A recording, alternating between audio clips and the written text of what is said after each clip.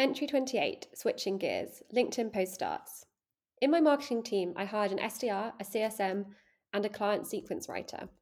Those were all internal hires, and they all now work in very different but very cool roles within the marketing team. SDR went into performance marketing manager, the CSM is now content and SEO exec, and client sequence writer, first and currently sole product marketer. They are all phenomenal at their roles, but none of them had direct marketing role experience before. What they had was far more important and enabled them to outshine external candidates at interview.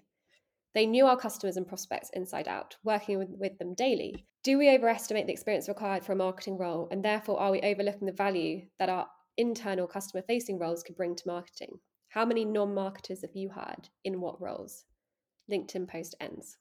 If you're hiring someone externally, you have to be aware of the fact that you're likely bringing someone on board who has all the skills to execute the role, but almost zero understanding of your customer and business.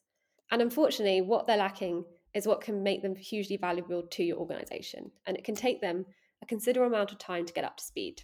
For certain roles, for example, like a website manager, that's fine. They don't need to know much about the ins and outs of your ICP to get going straight away. But for other roles, that's crucial information. At the time we made these hires, we simply didn't have time at our disposal. We needed to do things quickly, as is always the way at Cognism. And I felt I could teach our internal hires the marketing piece much faster than I could teach all the nuances of our customer and product. And it presented a great opportunity for us to live and breathe one of our core values, which is to promote internally wherever possible. And I'd 100% make this decision over again.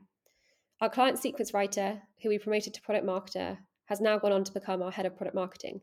She's become invaluable. Her deep understanding of our product and our customers would make her a very difficult person to replace should she ever choose to move on from Cognism. We really hope you never do, Vera.